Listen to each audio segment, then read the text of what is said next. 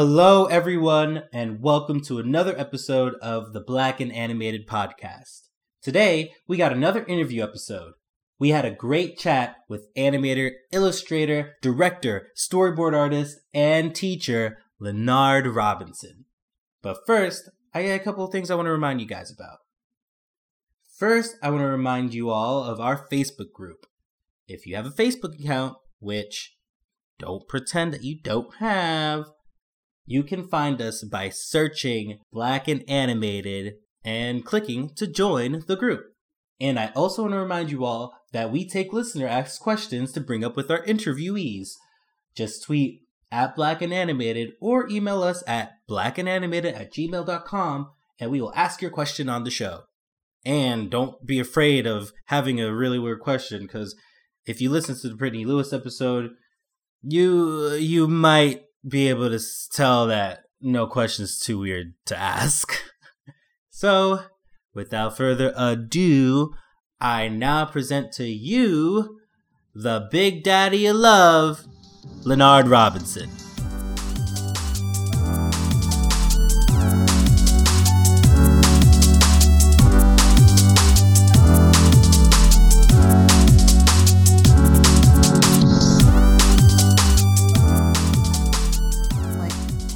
Listening. This is the Black and Animated Podcast. We're What is this? Who is this? Wait, hold on. I thought it was a different podcast. Yeah, welcome to the Black and Animated Podcast.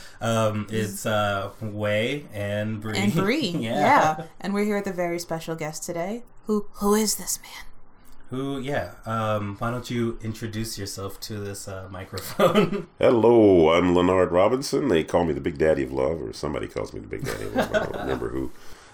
Yes, I'm a black animator. Been in the animation business now for 37 years, actually. 37, whoa. Just recently, yeah. I started here in 1976. Mm-hmm. And my first project was The Lord of the Rings.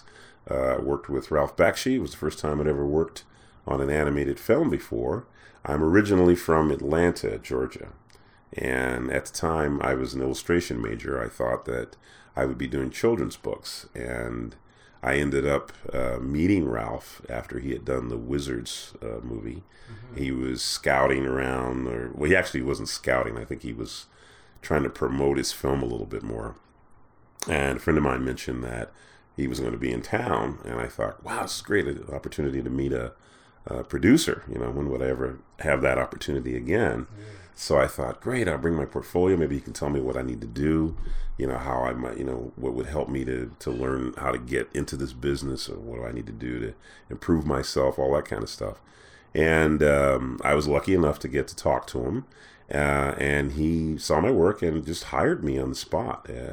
Shocked me. I was literally like a semester away from graduating. And he flew me out here to California, started my career as an animator. I was 21, and it was great. Did you finish school, or did you just... No. I didn't. Yeah, Ralph talked me out of it. I remember, because I was really concerned about it. I wanted to finish, I was that close, I could see the finish line. Mm-hmm. And I remember him going like, well, what do you want to do? What do you want to, go back to school? What's the matter with you? It's like, you're doing what you want. And so now you want to go back to school? And I was like, yeah, well, I was going to be, a comic book illustrator, or maybe do children's book. And you don't want to be an animator. That what you're telling me? And it was just like, Ralph is from Brooklyn. He's that street guy. Mm-hmm. He's real honest and everything. And I kind of realized, I thought for a minute, it's like, yeah, he's right. I'm doing what I want. This is what I wanted to do. I wanted to come out to California. I wanted to work, doing in-betweens or whatever I could do. Mm-hmm. So it was a godsend. I was very, very fortunate and blessed to come out. And, I owe Ralph a great debt. It was really nice of him to give me a chance, give me my starting chance. Yeah. So, yeah, that was how I got out into the animation business. Yeah, and I know, sometimes family, when it comes to family, they like to see, people like graduate from school, get that degree, because it's like very important for like, oh, we're Black, we need to show that we're educated, we got the degree and things like that. And I think that leads me into like asking like, how did your family take you wanting to go into the arts? Like what were their, I guess, interests in your art? Well, I think they were very encouraging. Let me just say it right off the bat. It wasn't the thing of they just immediately wanted to discourage me and say get a real job. It was more like drawing. That's not real. So what are you, crazy? You can't make money in that. It's like get into insurance, something like that. And no, but I mean they were very, very encouraging from the very beginning. I mean they had been encouraging me to be an artist when I was a little kid. Mm-hmm. So by the time I got to be an adult, I think they were definitely on board, But I don't think they really saw it as a career right off the bat. Oh, like just a hobby or something? Yeah. You can do your drawings on the side and then maybe like, I don't know, go work at a desk job or something. Yeah, well, or teach, I mean, when I was going to Georgia State to get my BFA, I think they were thinking that I was going to be maybe a teacher, art teacher, even in school, and then even in that school. And I can't say that it didn't cross my mind. Though that's just not what I wanted to do, And even though I'm a teacher now, it's like I didn't realize then that I would be a teacher today, and I'm very happy that I am. It's a great, great profession to be in. But they were very encouraging. But I do think that they did have that in the back of their minds. When I got this opportunity to come out, it was a big surprise to them. I don't think my mom was too keen on me moving away. I was like, I'm the firstborn, and she's quite protective. I said, "Oh, don't worry, Mom, I'll be okay." And I had one relative that lived in San Francisco, so that was the only close relative I had for a while. But they were, the parents were pretty cool. And, once they saw I was doing well, it was very, very supportive. That always. Yeah. Like, oh, you're surviving. Yeah, okay, I guess this is all right, I guess. Yeah, it was pretty cool. They were on board. So, that helped a lot, Yeah, I think my mom wanted me to come visit more. Yeah. Back then, I made at least one trip a year. What was the first kind of role that you had when you first started out? Ralph just dropped me right on my head and said, "You can animate," and oh, wow. Which I'm like, oh man, and I wasn't sure about that. How did you do it? I didn't. I just fell on my face is what I did. Oh, no. Yeah, he was doing. Dropped you in the pool, like swim, just do it. Yeah, that's what it was. It was. That is incredible. It was crazy. They were actually. He didn't. The very first thing I ever had to animate. Okay, this is not common knowledge, so I'm glad you're getting it on your tape. Was he gave me a scene out of I think it was Hey Good. I think it was Hey Good Looking. Yeah, I think it was Hey Good Looking. It was a scene, and yeah, it was this scene, and it was clearly obvious that Ralph was doing this on purpose. He had me animate these guys in an alleyway, a bunch of black guys standing around, and this white guy walks down. He's one of the main characters, and the black guys are giving him trouble, And I guess he figured, oh, well, you know how to do that, don't you? Shoot, black guy, right? Jeez. Wow. Which I thought, like, oh, that's cool. I mean, it's like, I love Ralph. It's just, he's so straightforward. It's like, you can't get mad at somebody like that because that's how they really are, But yeah, that was the first thing they'd ever got to animate. And of course, I didn't know what the heck I was doing. So I just struggled through it. I had people there who actually kind of helped me out a little bit. I don't even remember if I even finished the darn thing. I think he switched me over to Rings right away. And I ended up working on Lord of the Rings already. Because Lord of the Rings, at the beginning, it was going to be all hand-drawn. Well, it was going to be animation. But as you know, if you've seen it, it's a rotoscope film. They shot everything live. And we traced it. And so I got put onto Aragorn, who was my favorite character, actually. Oh, cool. Wow. So that was cool. Awesome. Yeah. So he just dropped me right in. And once I got into doing the tracing and drawing and everything, then I was kind of in my element. I think it was because I had something to help me. It's like I wasn't totally relying on my ability to act my way through something. Yeah. It's kind of, and it also was good because it helped me to learn something about movement, because I kind of already knew it, but seeing it was good. Working on something that over live action helped me to get a sense of timing and all that stuff. So it was actually quite educational. Yeah, it's really cool to hear about like that part of Ralph Bakshi's process too, because like I know like he like can be very, I guess, eclectic in like the way he animates things. Like there's so many different like experimentations. Like sometimes there's just like footage that's just like put onto the screen, and you're just like, this isn't anime. What's happening right now? Like all these random things are just on there.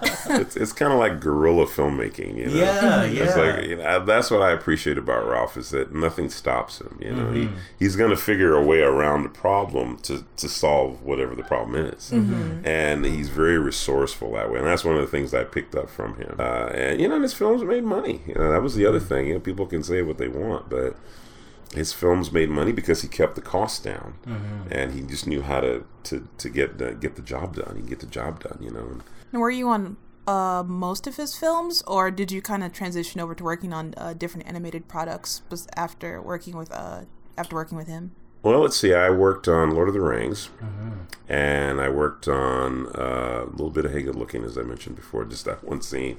I worked on American Pop and Fire and Ice. Oh, okay. So those three. I worked on Lord of the Rings first, and then I went to Disney. Oh, okay. And what happened The big was... mouse. The big mouse, yeah. And what happened was I went through the training program at Disney. Oh, okay. And so what happened was, with the way the training program was then, was it was a 4 or 5 week program. They bring you in, they train you for 4 or 5 weeks. You do a little short film. If they yeah, pretty much, yeah. Oh, no. If they like you, it's actually pretty accurate. Get out of here! Yeah, that door. Don't let it hit you on the way out. Make sure it hits you on the way out. I know. Don't let it hit your ass on the way out. And it was like, then if they liked your film, then you got another 4 or 5 weeks. Oh, okay. And then if they liked that, then you stayed. Oh, okay. So what happened was no pressure. Yeah, no pressure. Well, what happened was I did my first 4 weeks or 5 weeks, whatever it was, and finished it, and they seemed to like it. But then there was kind of in a little break in there, So then I thought, okay, well they liked that, and Ralph was getting ready to do American Pop. So I did a little bit of work on American Pop, and they called me back to Disney to do my second bit. So and Ralph was very cool about it. He says, "Oh yeah, go ahead, Robbie, you're good. Go ahead." He was very supportive too, and so I went back. I did my second 4 weeks, and then they liked it. And Ralph was very cool, and he just let me go. He says, he patted me on the head and said, "Go ahead," because he knew I really wanted to learn animation, and he knew that I'd learn it there. The way I worked on Fire and Ice was much later. I had been working on Fox and Hound. And somewhere in the middle, and somewhere in the middle of that, I got a call from Ralph, and he says, "Hey Robbie, guess who's in the office with me?" And I said, "I don't know, who's in the office with you?" "Frank Frazetta." And I was like, "Frank Frazetta? Oh man!" And they were doing Fire and Ice, of course. Yeah. So he says, "Why don't you come over?" So I took a lunch break, came over, met Frank Frazetta. They were doing, and I got to do a little work on Fire and Ice, but it was all freelance. Yeah. And so I just did a little bit. I didn't do very much. I think I keyed some drawings or something. It was not very much at all. I really did want to work on it just because of what it was. But I was at Disney. So that's how I ended up working on those 3 films. And so then after, I guess, or while you're at Disney, like, what did you do at Disney? You mentioned Fox and the Hound. Like, what else did you have your hands in? Let's see. Fox and the Hound, I worked on that. I worked on Mickey's Christmas Carol. I worked on The Black Cauldron. I did work for Epcot Center. We were doing... Wait, what? What is that?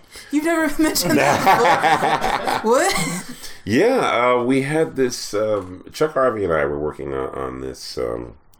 the Imagination Pavilion, which I've never even seen it.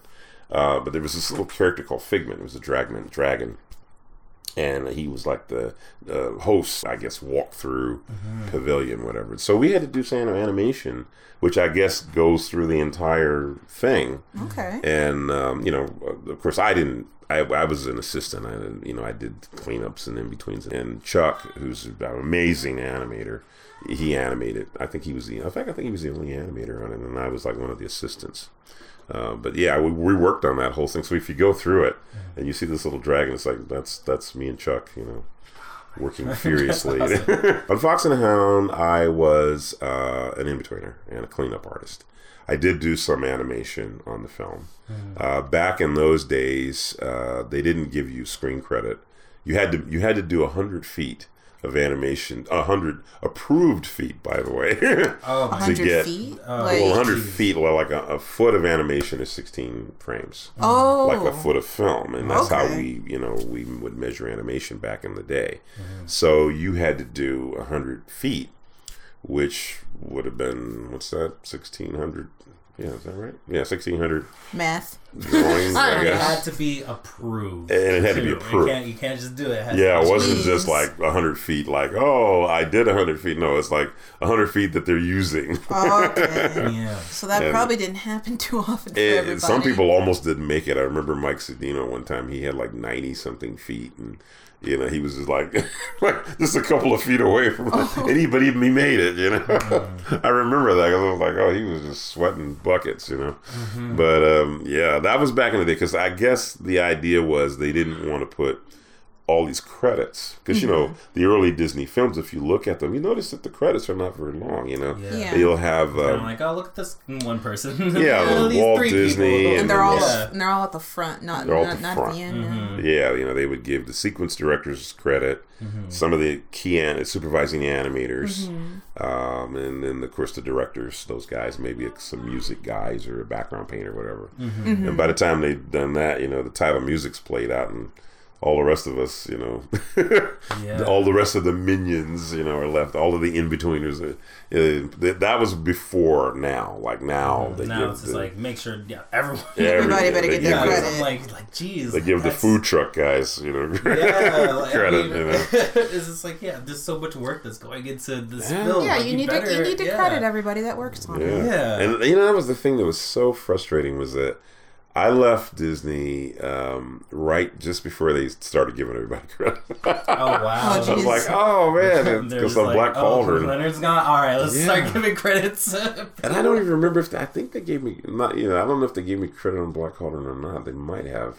I can't remember now. You did a really cool sequence in it, though. I did, yeah. Yeah, it was interesting, but yeah, no, I mean, so I was a breakdown assistant and a cleanup artist on Fox and Hound, and that was great. I learned a lot on that, and then I ended up, like I said, animating a few scenes on that one. I did, and then on Christmas Carol, on Mickey's Christmas Carol, I was primarily an assistant on that, but I animated several scenes on that, actually. And that was really kind of why I think I started to kind of transition into being more of an animator. And then Black Cauldron, the same thing. I was still a breakdown assistant, still doing in between, still doing cleanup, but then occasionally animating something. So it was cool. It was cool. I mean, I didn't mind so much, because I looked at it like, this is the big house of animation. Yeah. And it's like, I wanted to learn. I mean, I actually had an opportunity when I first came in there to bypass all of that. I was told that, well, we'll hire you as an assistant animator, which meant that I would have jumped over the training period, the being a breakdown assistant or a breakdown in-betweener. I would have just jumped over all of that right to assistant animator, and then that would have meant that I would have been closer to being an animator. I could have just, my next promotion would have been animation. But I said, no, I don't want to jump anything. I want to go through the trenches. I want to do it. Like learn everything in full. Like take the time. Yeah, because I saw the value of it, and I don't regret it one bit.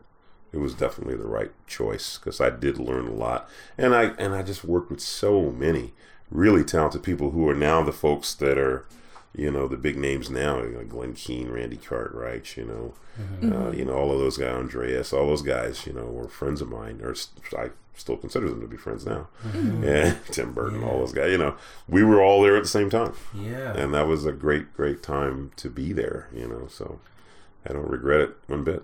Yeah. Most of the experience that you've spoken about has been in the animation realm, but I know that you also have like directing and storyboarding under your belt. And could you speak a little into that and how you sort of transitioned from doing just animation and in between to becoming more in like a supervising role?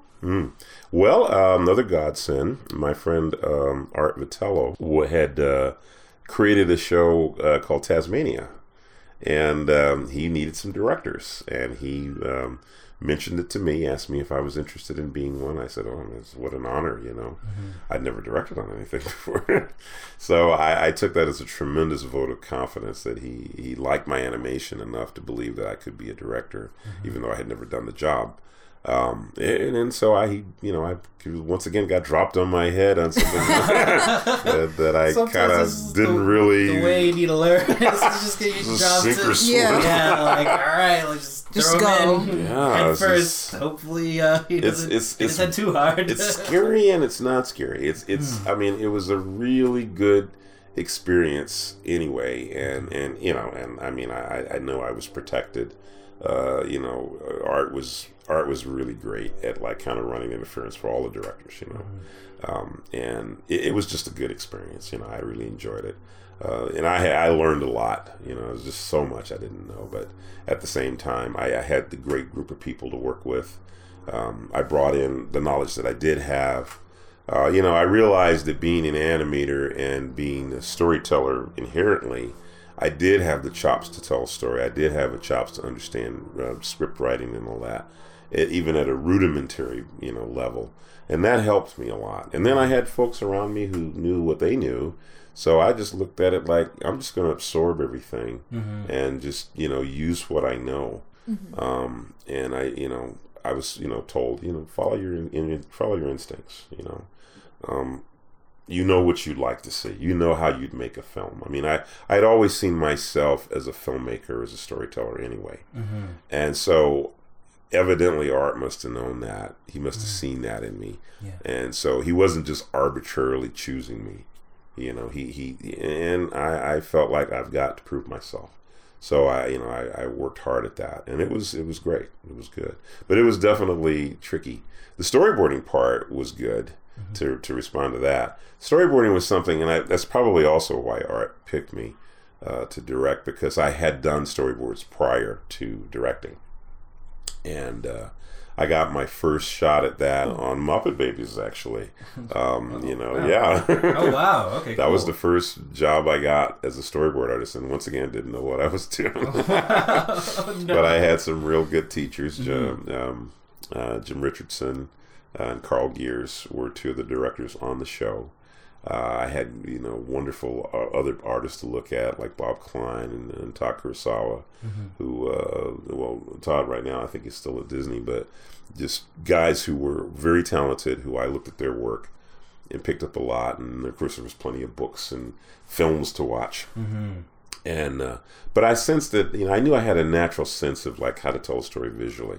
So I just studied films. I started like looking at films, like what's going on, you know, how do these things cut? Why do they cut the way they do? And, you know, just started learning, you know, the hard way, and asking people, bugging people, and sitting in people's rooms longer than I'm sure they wanted me to, talking to people who knew how to do it, you know, and then doing my own stuff, you know. And I had done a lot of my own storyboards for my own projects, and I would show them to people. And so I think it kind of got around like, oh, you know, he knows something about filmmaking, you know. And so I'm sure Art must have seen that over the years, and just had a feel like, yeah, I think he can do it. And so I don't want to let him down. Yeah. Apparently I didn't, you know. A Peabody later, I guess. I proved that I guess I knew something. Did you feel like you were alone being a black guy? Like, did you feel like did you rarely see any other like color folk? Like, oh, like I gotta like, there's no one like, else here but hey. me. Like, do I have to make sure I prove that I'm good to be here? Like, is it, like, did you ever feel like that? Yeah, well, there weren't many of us, and there's more of us now. Yeah. More now. It's Not a whole lot, but more. Yeah. I mean, I can't speak for anyone else. You know, I know most of your feelings. Yeah, I know most of the people, most of the other, black people in the business and people of color in the business. But I'll say this, that I didn't feel like I was being treated differently. I will say that. I felt the folks in the business were very kind. 90% of them, of course, are white. Absolutely. Thought they were real nice to us, to me anyway. I didn't feel like they were, being condescending or anything, Right, yeah. I mean, even Ralph in that little bit with the, I mean, Ralph, I consider him, he gave me my first shot.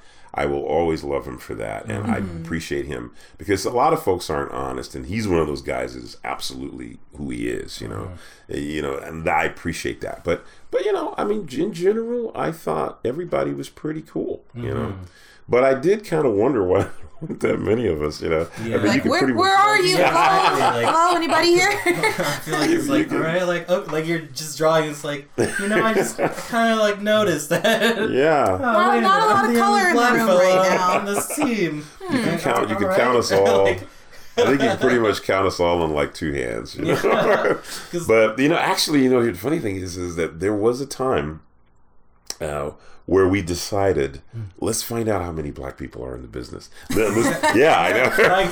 I don't know if I've told this story before, but it's a funny story. I was working at Warner Brothers at the time. I was directing, probably Animaniacs, but I'm not sure. Maybe it was Tasmania. I don't know. Anyways, Paulette, I forget Paulette's last name. Gosh. She's gonna hate when she hears this. Anyway, she was working. We were all working at Warner's, and I think it was her idea, somebody's idea, and said, "Hey, let's find out how many black people, how many of us are there in this business." Yeah. So we decided, I know what we'll do. We'll go and we'll meet somewhere. So we decided to meet, of all places, at a soul food restaurant, right? Makes a lot of sense, right? Yeah, I mean, so we decided to meet at Angelina's, which at the time was on Sepulveda Boulevard, just up the street from where the studio was. The studio used to be, Warner's used to be in the Sherman Oaks Galleria, believe it or not. Oh, wow. Yeah, years ago. And it was, that was before they had the earthquake and everything. Well, actually even after, but we had a studio there. And if you would go, I don't know where Angelina's used to be, is what's there now, but the studio was at the corner of, let's see, that would be Ventura and Sepulveda. Yeah. Anyway, it was just right across the street. There was a gas station there, and I think it's probably an Indian restaurant now. But anyway, Angelina's was there. And so we decided, let's have a lunch and, find out how many people. Well, we had a lunch, and the people started coming in, and I think it ended up being something like 35 or 36 or 38 people, that we could get together. And I don't know if that was everybody. Yeah. But, out of like 4,000 people, I thought, well, that's actually more than I thought. Yeah, exactly. Yeah, that's a good amount of people. It's a good amount of people, and I'm sure there's a lot more now. Yeah. But, I was like, hey, wow. We were all real happy to see each other. Like, all right. Like a breath of fresh air. Yeah, it was like a little tribe, Wakandans. We were all sitting there, toasting each other, in our lemonade jars. It was a grand day. That is cool. But I remember we were thinking, like, wow, this is not too bad. Because most of us had never seen more than one or two people at any place, So to see 30, 40 people almost, it was like, wow, that's not bad. That's good. We're growing. So it was a nice feeling. That's cool. Yeah, but I never felt like I was treated differently. Yeah. Because I think, I think there are more. There's a good chunk more, but I know that we've spoken before about how as young black artists that are in the industry, trying to get in the industry, while we were in college and whatnot, we didn't necessarily know who was out there. We would hear about Floyd Norman or Bruce Smith, but that was it. Or you heard about Dwayne McDuffie and maybe Ron Husband. I didn't know who Ron Husband was till maybe about a year or two ago. So it's I can only imagine, like, back then, I guess, while you were in college, maybe, like, you also probably didn't know too many people, but then when you actually got everybody together, it was like, oh, hey, what's up? Yeah. And even, like, I mean, and at that time, that was an eye-opener at that time, because I'd been in the business by the time we had that little reunion, as it were, or get-together, whatever you want to call it. That was years in. I mean, that I was a director, so that meant that I had probably been in the business right at that point, maybe, I don't know, 15 years maybe. So half of my, maybe a little bit more than that, I don't know. But still, that's, so that meant that I went for a long time still only seeing 3, maybe 4 people at a time, and just having no concept of, and when I first moved out here, oh man, I mean, I think maybe when I went to work for Ralph's, I guess I'd met maybe 1 or 2 and heard of another one. The whispers. Yeah, it was like Floyd Norman. Floyd Norman was the name that was kind of all. Phil Mendez, that's the one. Okay, Phil Mendez was the guy. Name I haven't heard. Yeah, he came up a lot, and because he worked at Hanna-Barbera. And he was known as not just a great artist, but he was a concept artist. He would come up with shows and everything. It was very prolific. So him, and then Floyd Norman was like out there, he was like that guy floating. It was years before I even met Floyd, but it was just like, oh, the name Floyd, it carried a lot of weight, and I thought, oh wow, because it carried a lot of weight because he actually had worked with Disney when he was alive, and Disney knew him personally. That was a big deal, especially at the time when he probably was like the only black guy, maybe the only black guy in the whole place. I don't know. So maybe not, but still, that's a pretty landmark thing at that time, and to be a story artist, because he was another one who I studied because I knew he was a storyboard artist, and boy, I just thought, man, this is the guy to study his work. He's worked on some great films, so I knew I could learn a lot from him, which I did. So as far as being a director goes, I know that you've worked on kind of a very prolific TV show that a lot of young black kids really like, called The Proud Family. How did you get involved working on that? Because that's really awesome. Well, thank you. Yeah, well, that's Bruce Smith, of course, created the show. I was very fortunate again and blessed to have an opportunity to work on the pilot episode of that show, which actually got it sold. Myself and Ray Nadeau, the two of us, were the board artists on the pilot episode, which I believe Bruce wrote. And so as a result of the success of that, they, of course, said, oh, well, you guys are absolutely on the show. Please come work on the show. We were excited about it. And so that was that. It was just boom. I got to work on Proud Family straight away. And man, what fun. Oh my goodness. Oh my gosh, it was a blast. And so I was on that show for 3 seasons, and in fact, actually the 3rd season I got to direct on the show. So it was really fun. Bruce is someone he's a tremendous talent, a great guy, fun to work with, and his designs are so appealing. It's great when you have somebody who can design something that's appealing like that. It makes your whole life and your job that much more fun and easy to do. So, was it a big deal for you working on that show in the sense that it's like, oh, this is one of the first kind of like animated like black sitcoms for kids on TV? Like maybe Fat Albert Show, I guess you can count that, but I know, like, for me growing up, I didn't see anything else but Proud Family, so I was like, what? This is super cool. Yeah, no, Proud Family was quite groundbreaking when you think about it, because it's really actually a multicultural show. Yeah. And I don't know if I'd say it's the first one. You had a Latino family, black family, like... It was just really good. Yeah, it's cross-cultural. It was... it's funny when you're working on something, I guess you don't think of that how big it's going to be. Right. That it's not really necessarily in your mind. You want to do a good show. And, I think I know that's what Bruce had in his mind. So let's do a good show. I know that was in my mind when I was boarding this thing. Let's try to make this really good. I try to do that with everything I do, but definitely that show was like, yeah. And it wasn't until after we started seeing things come back and see it working and people liking it that we go, oh, well, I guess it's okay. I guess we, I mean, we felt that we'd done, a decent job on the thing, but I don't think you think of it as like, oh, this is going to be really great and we're going to make this stuff great. I mean, you just try to do a good job, and then you hope that people like it. Yeah. Because I mean, it's like there's no guarantee. That's the funny thing about any kind of job like this, is that you can go in with a great lofty attitude about it and think, oh, this is going to be great, and people might not even see the darn thing.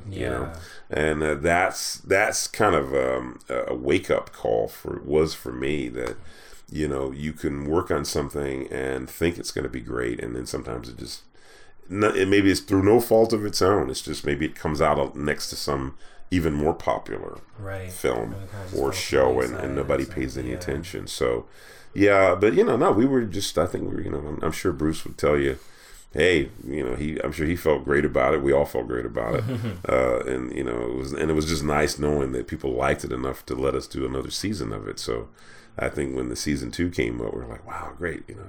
They like it. Yes. We get to do more. That's always wonderful. So, yeah.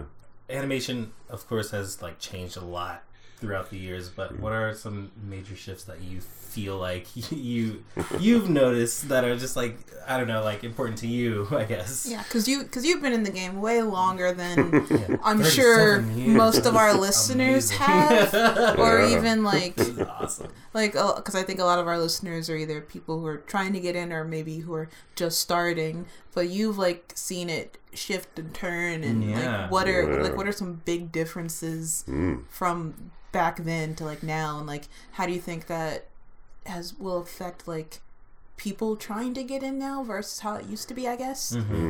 Well, it's a very different atmosphere in animation right now, and I'm being the cockeyed optimist that I am. I always tend to try to look at the positive. I mean, I absolutely will tell you how I feel about it, but at the same time, I like to think I'm going to be hopeful on the other end of that. When I got into the business, the biggest technological advancement that they had at the time was the video playback camera that allowed you to shoot your animation and see it immediately, which I thought, and this was back in 1976 or 7, when I came into the business, and I thought that's the cat's meow, man. So we've gone to heaven, and I can see my animation right now. Because the thing was you had to shoot it, draw it right, and shoot it on the film. You had to wait a week for the film to develop and get I mean that was how you did it. I'd be like terrified every time. It's crazy. Like you have to make sure you get it right. Yeah, I mean, you had to wait, and one frame is off. And she's like, oh, it was nuts. So to have something that would allow you to see your animation immediately, this is awesome, right? And so today, I mean, gosh, you guys have really got it made. You can not only see your animation immediately, you can paint it and put the backgrounds and put the sound on and everything. My goodness, had I had something like that when I started, I mean, what would I have done? I mean, I remember that the video camera was like a big thing. Ralph literally had to throw me out of the studio the first day, because when I found out about that video camera, I'm like doing all these little tests and shooting them, and everybody's going home, and Ralph's Robbie, get out of here! Turn the lights off, because I just thought, wow, to be able to just see it so quickly, it was intoxicating.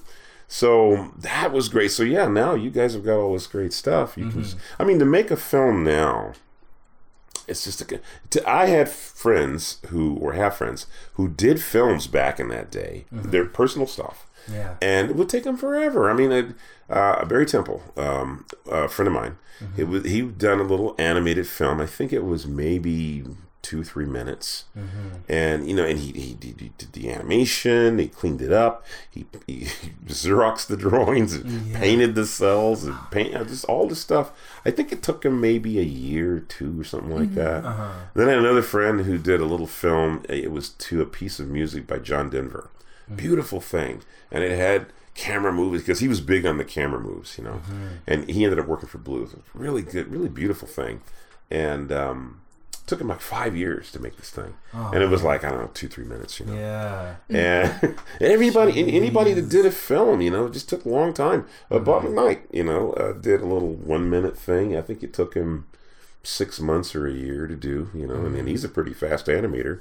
And then I did a film called Facades, which I thought was going to take me 6 months to do. I purposely did it only on paper, thinking, oh, this will be quick, right? You know, I'll get it done in 6 months. That took me 4 years. Oh, man. But it was a 7-minute film, so you know, I feel a little better. Yeah.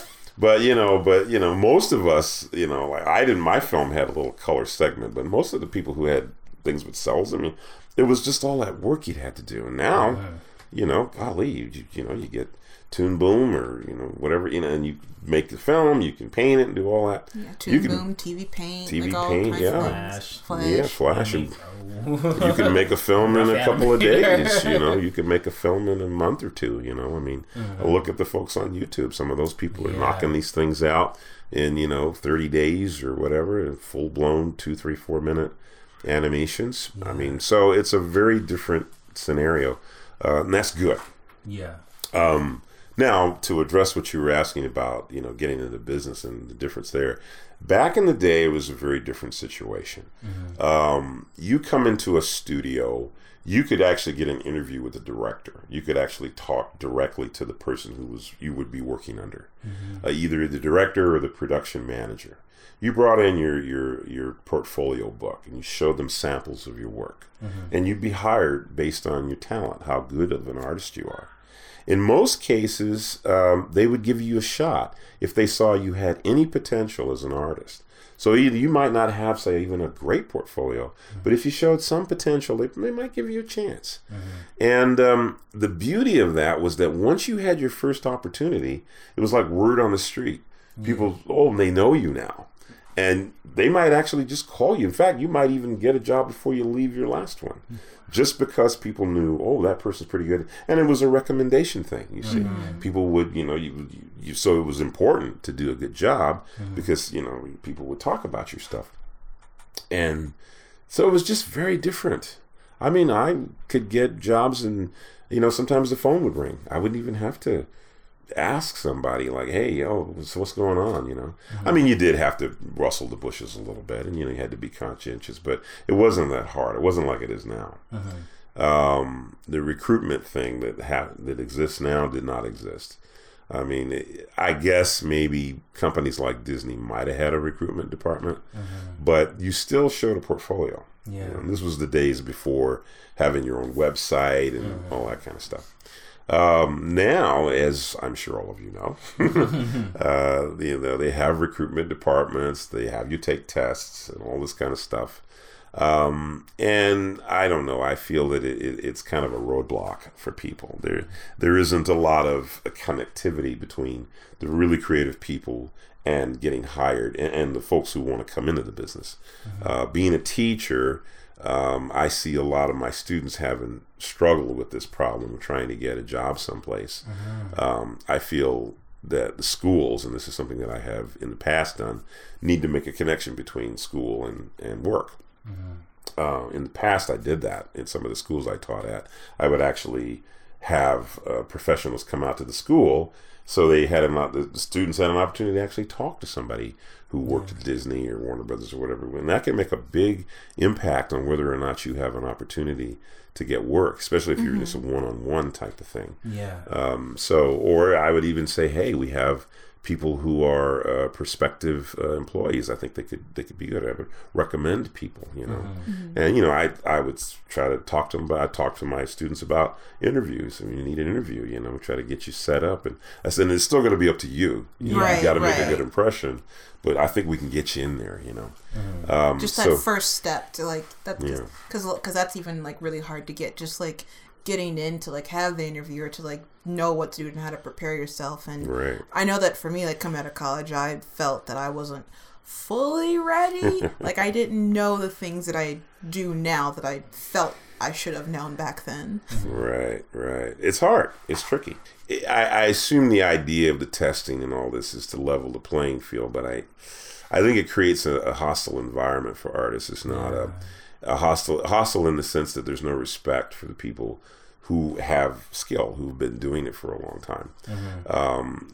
You know, when you test people, it's I don't know why you need to test somebody when they have a website, when they have a portfolio. Yeah, like they're showing that they can. Like, they show they can do work. They have the work right there on their website. Like what's or they have a lot of experience. And they still want to test you, and I see that as kind of disrespectful, really. There's kind of like pros and cons to it. Yeah. I mean, you don't want to, as an artist, you don't want to be. Have a bad attitude. You figure like, okay, well, a gig's a gig. You want to try to do, you want to work with them. But at the same time, it's a lack of respect for what people have accomplished, and it is important. But for the young folks coming in, I don't know. The testing thing is fine, but I do not think it's really the best way to go. I've seen a lot of inconsistency in the way it's done. I personally think people should just still do their websites, do their work, show what they can do, and I really think I feel strongly that they should just be given a chance.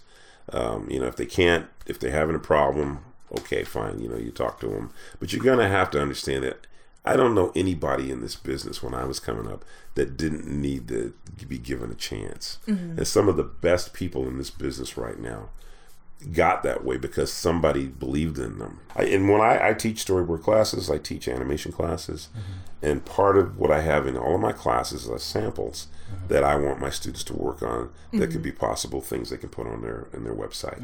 I very specifically have that as a part of my curriculum because I want them to have something more than just the knowledge that I've given them. I want them to have something to show, so they can, click on the website and you got samples already. I think that's the best way. When I was a director on Animaniacs, I would talk to my production guy. He'd bring in some portfolios, and I'd look through a few or look through as many as I could, and pick a few out, bring those people in, and interview them. On the spot, because if I could see the work, like, this person obviously could do the job. Right. Let me see what kind of a person. Exactly. Yeah. That's and that's how I do it. That's kind of like how the job that I'm working at now. Like, I didn't have to do a test at all. I was just like, wait, what? And it was kind of just like, oh, okay, you can obviously do it. Like, look at the portfolio and like had an interview, and then like, okay, I was hired, and I was like, oh, okay, like. Yeah, but if you're looking at somebody face to face. And you get a good vibe from them, and you're an artist yourself, so you can actually make an intelligent decision about whether they can do the job or not. Whole different scenario. And at the end of the day, who's really going to benefit? The studio, right? And maybe the person that you passed up on might have been just the person you needed, but you didn't give him a shot. Or maybe you got a new kid in, and that guy's ready to go. He's hungry, man. Yeah. And he could have hit the ground running. That could have been just what you needed. That guy might have been the next milk call, right? And you passed on him. I understand studios need to have a way to sift through people, but I really feel it's very important that you give people a shot. I said there's a lot of very talented new people in the business who may not be getting those opportunities, and there are also a lot of people who already have skill that should be given a shot. We talked a lot about the business side of things, but let's start a little bit about the art side. Is there like stories that you're interested in seeing in animation be told nowadays? Oh yeah. Like, oh gosh, man. Like, what kind of things do you wish you had seen that that you're not seeing right now, I guess, in terms of like creative things? I'm just surprised that it's changed, thankfully, over the years, thankfully. But for a long time there, I just felt like there was just one or two certain types of stories that were getting told in animated feature films, and primarily the fairy tale story, which I like. Everybody likes that, or they pick a legendary story of some sort, which is cool. All of that's grand, but I don't know. I just thought there was a lot more stuff. There's a lot more content. I was like, who's reading books anymore? And they just made Wrinkle in Time, which I was a book that actually I had mentioned to somebody at Disney many, many years back. I said, does anybody consider this book, Madeleine L'Engle's I think they novel. They did it before. I saw that when I was... There was like, Yeah, it was a long time ago they made that feature I mean, this isn't animated, but it was live action. There was live action. I remember seeing that when I was in 6th grade. We were reading the book. Yeah, there's been a lot. I mean, all of the C.S. Lewis stuff, and I mean, I knew eventually they were going to do it. You know, the Chronicles of Narnia, all that stuff, which did get done, and I think it got done very nicely. But apparently, Disney had the rights to a lot of this stuff already. I mean, he had the rights to Chronicles of Narnia. He had the rights to Lord of the Rings. Oh wow! He didn't do anything with it. You know. For you know, and then I think that's how Ralph got it. I was about to say bought the option on that. Yeah, that's how he got it. Ralph Bakshi. Yeah, because I remember him telling me that he bought it an option or something from Disney. But there's a lot of fantasy books. There's a lot of stuff that's just never been done. The Christian market, I think, is pretty wide open. There's a lot of opportunity there. While there have been things that have been done, and thankfully some really good ones. The Prince of Egypt, that was wonderful. Oh my gosh! Yeah, so long overdue. I was so happy to see that made as an animated. I think that is to this day still like the most accurate, I think, depiction of the story of Moses to a degree. Like I know the Ten Commandments again, like that's not animated; it's live action.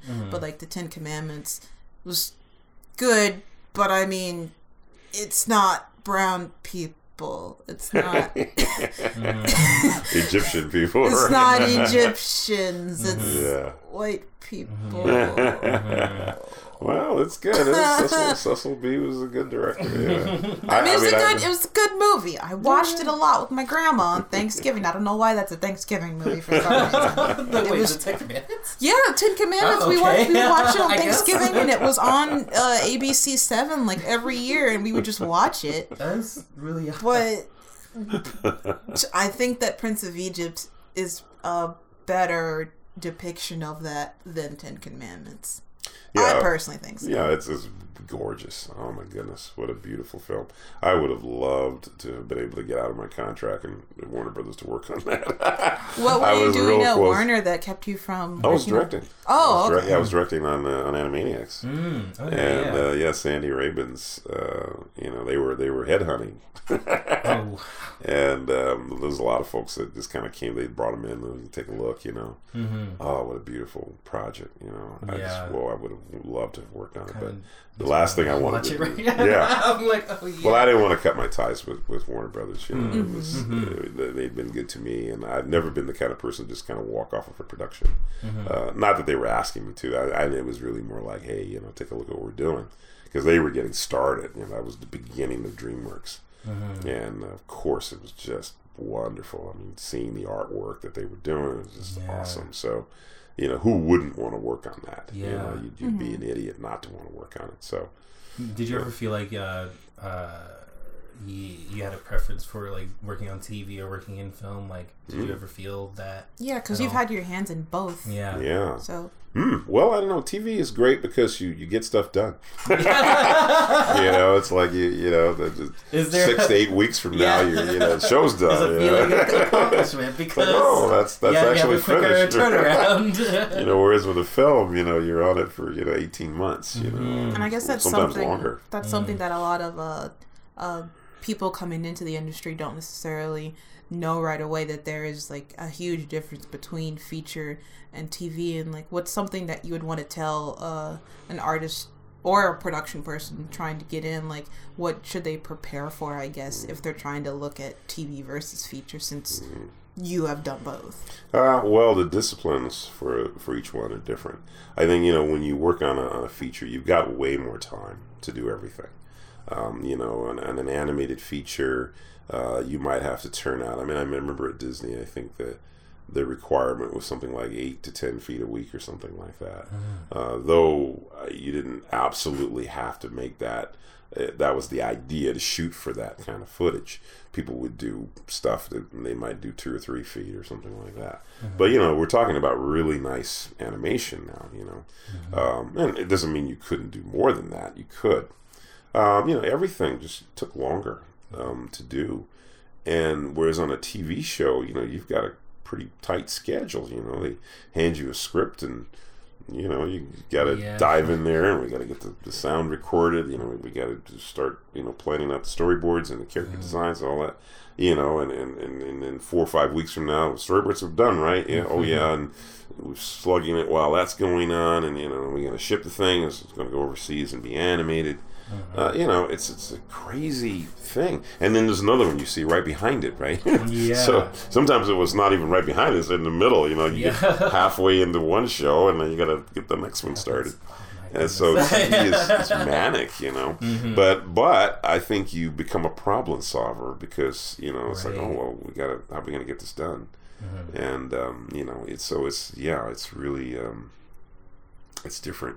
But I guess I don't know. I think artists coming on these shows, the important thing, of course, is to develop a work ethic of, you know, what do you need to do to get the work done? You know, you don't have people telling you when you start what you're going to have to do. You know, like I said, I was dropped on my head in many cases. And it's like, oh, sink or swim, you know. I'm sure it's probably kind of still like that today. People walk in and like, okay, can we talk to you like on Friday? Do you have something to show? Yeah. Oh, but it's Wednesday. Yeah. You should have something on Friday or whatever. What, you know? TV's like that. It's much more like, oh, well, yeah, we'll come around tomorrow and take a look. What, you know, it's just, what? You know, wait a minute. Okay, yeah, we'll just give you the script. Like, you can have like something to show in the next couple days, right? Like, wait, hold on. It's pretty crazy. Whereas, like with a feature, they might not see you for a month. You know, oh well, you know, so you work, and then you might come in and you just barely gotten started. You know? So that's just two completely different animals. You know, you've got. I remember I was working on the Tigger movie, which at the time we didn't. They now have DTS, Disney Toon Studios, which at the time didn't exist. They were wanting to develop what they called their movie division of TV, basically. Right, TV movie. And we had a few productions going. The Tigger movie was one of them. Return to Neverland was another one that they had done. And I remember someone said that they had made the transition from features to TV, and just thought, like, how do you guys... They were shocked at how fast we had to turn stuff around because, you know, they would work on a storyboard and might have a little 1 minute sequence, and 6 months later, you know, they have it put up on reels. You know, it's like, what? You know, 6 months? Wow. You know, for us that'd be 2 weeks. You know, maybe 3 or 4 days. A minute? Oh, a minute. Yeah, we'd get that done. A couple of days. You know. So people who made the transition from TV from features to TV. Really found it very difficult to make that to do it. Whereas people who went from TV to features, everybody said they were too fast over there. Wow, he did this. Like, slow down. Yeah, because that's what you're used to. So I guess it's work ethic. I think anybody coming in should take the position that it's an opportunity. You know, somebody's giving you a shot. Do your best work. Don't be a slouch. Don't be lazy. You know, if I was going to give anybody any advice, just do your very best. You know, and you have an ethic for yourself, a level of quality that you consider to be, this is what I'm going to turn in. I think it's important because people will constantly attack that. They'll want you to do something this way, and I'm not saying you don't do what you're told. You should do what you're told, but do the very best you can do it. Do it really good. You know. And if it's it's going to take you longer, well, then take the time. Right. You know, if that means you've got to work later or whatever, put in some extra hours and not get paid for it. You know, it's a reflection. What you do is a reflection of who you are. And you know, and but you know, sometimes you do have to get your brain in a new place. And I have had to do that a few times because I'm kind of a perfectionist that way. I like doing a certain level of quality. It's not always necessary.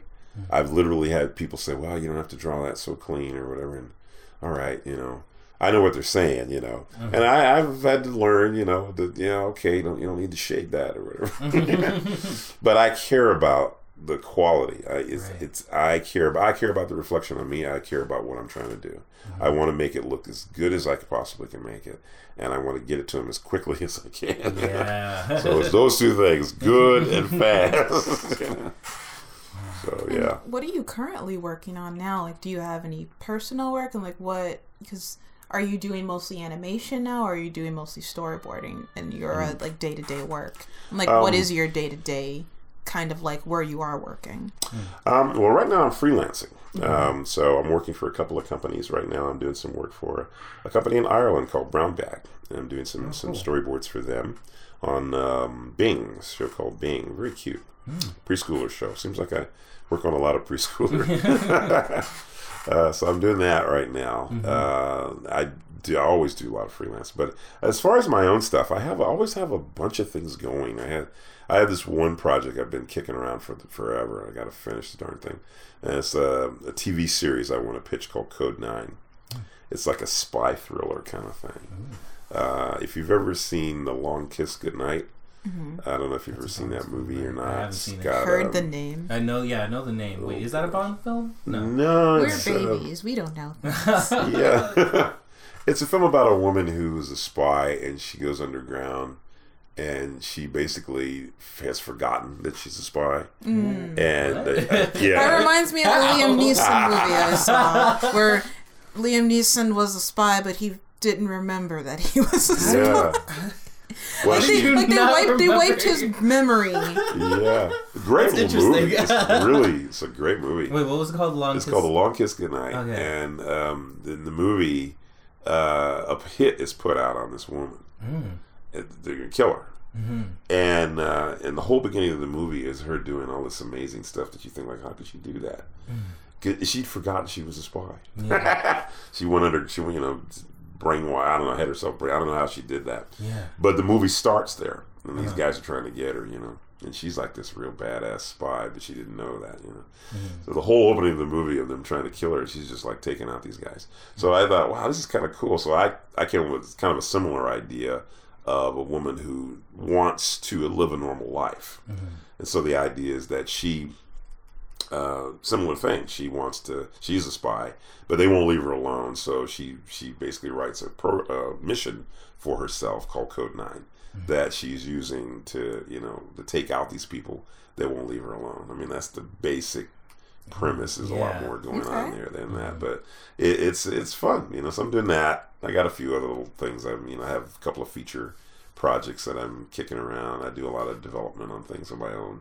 I would love to do some Christian projects. I have a few of those that I've also been doing and doing boards on and designs and that type of stuff. So over the years, I got like a bunch of things. I don't like pitching so much, but I have things that, because now you can just do your own thing. You can animate it. And now I'm trying to see how much I can do on my own. Okay, cool. So Yeah, and you're also mentoring. You also do like mentorships for people. Can you speak a little more into that as well? As a teacher, I became a teacher. This has now been, 20 or maybe it's 30. I don't know. I've been teaching a long time. I first started teaching many moons back when I was at Disney, and first classes I taught were animation classes. I was bitten by the teaching bug back then, and realized it was a very honorable profession and very difficult profession. And I realized that, that I had the wrong attitude about it. I really needed to really apply myself and, figure out, in order to be a teacher, it makes you have to become a better student, really. I mean, I feel like I was a good student anyway, but it made me just that much more tenacious about learning, because I figured in order to convey information, you got to know it, what you're talking about, Right. And you also have to be able to convey it in a way that people can remember it and use it. It's no good to them. You can hand somebody a pamphlet with information and go do something else, but that's not teaching. I think teaching is when you actually engage with people and get them excited about what you're giving them, and then make it easy for them to remember it and to really get them involved. But the mentoring came as a result of that. I realized that as I was teaching, that the thing that was the drop off was sharp for me, in that you'd have some students that would do really well and just get the stuff really quickly, and then you'd have other students that would really struggle, And I thought, how can I fix that one? So I thought, well, I guess one-on-one, And I got my opportunity with this young kid who lived across the street from me. And his parents wanted him to take some art classes. And so they knew I was an artist, and he's a black kid, by the way. And so they had him come and you know, talk to me, and I said, great, you know. And I decided, you know, I got an idea. So I said, look, let me have him for a year. Let me have him for a year, because what I want to do is I want to do a one-on-one. I want to just sit with this kid and, number one, find out what he likes. How he likes to draw, look at his books, all that. Just get to know him, have him get to know me, and just have him go through the whole process that I went through as an artist. I'm going to teach him as much as I knew. And that's what I did. And in a year, this kid went from having just kind of a really kind of rudimentary skills to actually drawing well. I mean, huge change. And that's what got me started into this whole mentoring program, because I realized if I can sit with somebody for 45 weeks, there's going to be improvement. It's unavoidable. And so far now, I've done it several times, and all my students have made progress. Some quicker than others, but I see it as like, this is a great thing. I can't do a lot of it because obviously there's only so many days in the year, you know? And especially when you go that long. But it does seem to work really well. You know, I haven't done it as like a day to day. I mean, I think the most intense thing I could do, and I don't know if I ever do this, would be like a 2-month back to back. Oh wow! Which would be like what is that? That'd be 60 days, wouldn't it? Yeah. So you know, we're every single day. You know, maybe except Sunday. You know, gotta go to church on Sunday. But but every single day. Now that would be so intense that by the time you got to the end of that second month, boom, you're just gonna be super person, whatever. You know, because that's how that works. Your drawing arm is just like super buffed out. Oh man, that's amazing. That's awesome. So, yeah, I think, and I mean, it's a good way to go, and you know, it works. So that's the thing, is that I'm very concerned about my students leaving with something. I find there's way too much kids just kind of going through a program in 8 weeks, 5 weeks, 6 weeks, spending a lot of money, not getting what they want. Right. That bothers me. I'm a teacher. I you know, it's a reflection on us. Yeah. Why are we not giving them something they can actually use? Yeah. So that's how I did that.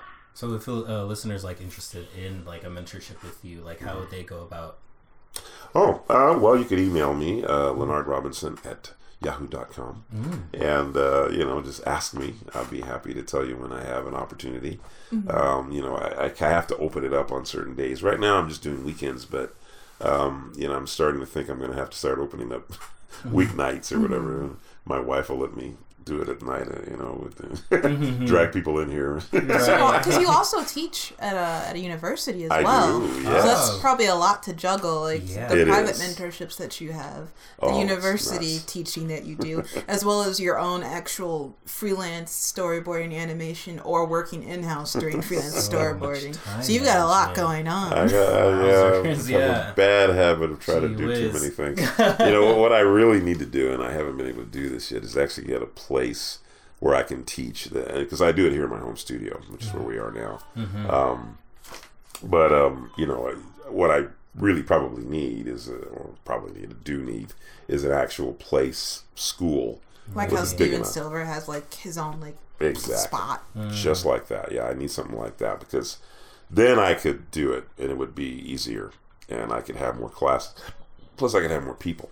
Because the biggest complaint that I get is that people want to take a class, but you know, I just don't have the time, or you know, whatever, it just doesn't work. So if I could have a class and I could have 8, 10, 15 people, you know, then I can get a bunch of people in here. I teach at Otis College, of course, Otis College of Art and Design, and I took a class in doing online classes. So I am going to start doing that at some point, because I do have folks who want to take classes with me, but that are, you know, couldn't come here, or maybe they're in another country or something. So obviously the online class would be the easiest thing to do. Yeah. So I'm going to do that too, but ultimately I'll probably end up getting a place, Yeah, I am a fan of analog learning myself. So yeah, that's something really cool to look forward to.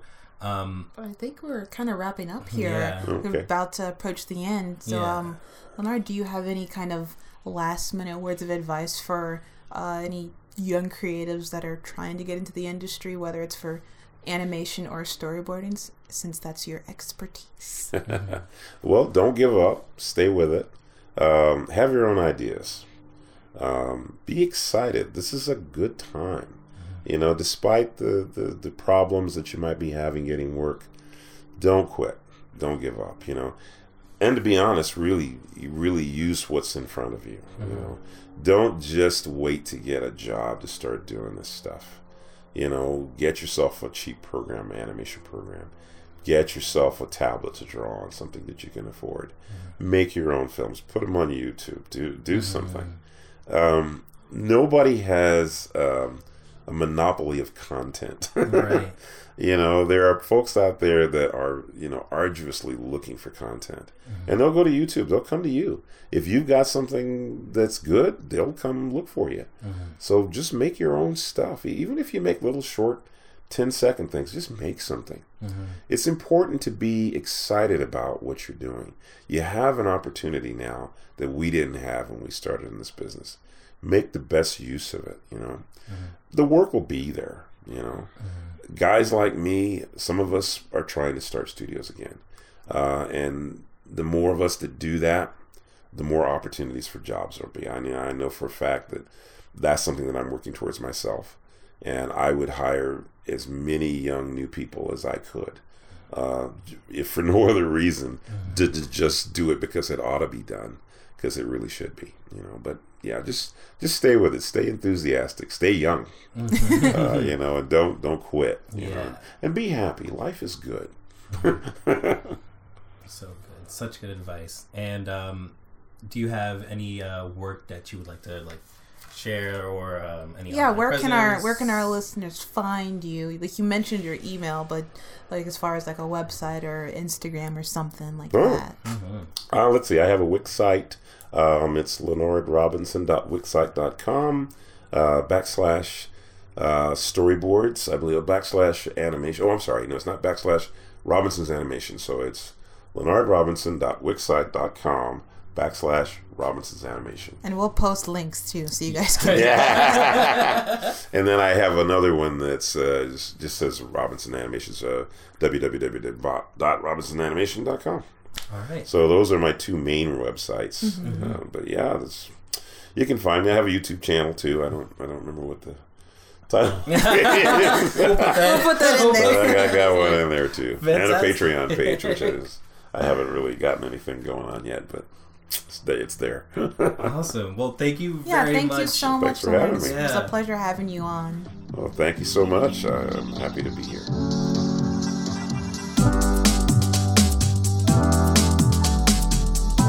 Now, how about that for a veteran's point of view?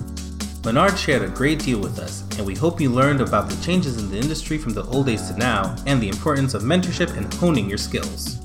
As always, you can keep up with us by following our Twitter and Instagram at Black and Animated. And be sure to listen for more episodes on blackandanimated.podbean.com and on iTunes. The views and opinions expressed in this podcast are of the respective individuals and do not reflect the views of our employers. See you later, peeps. Later days, guys. Bye, yo.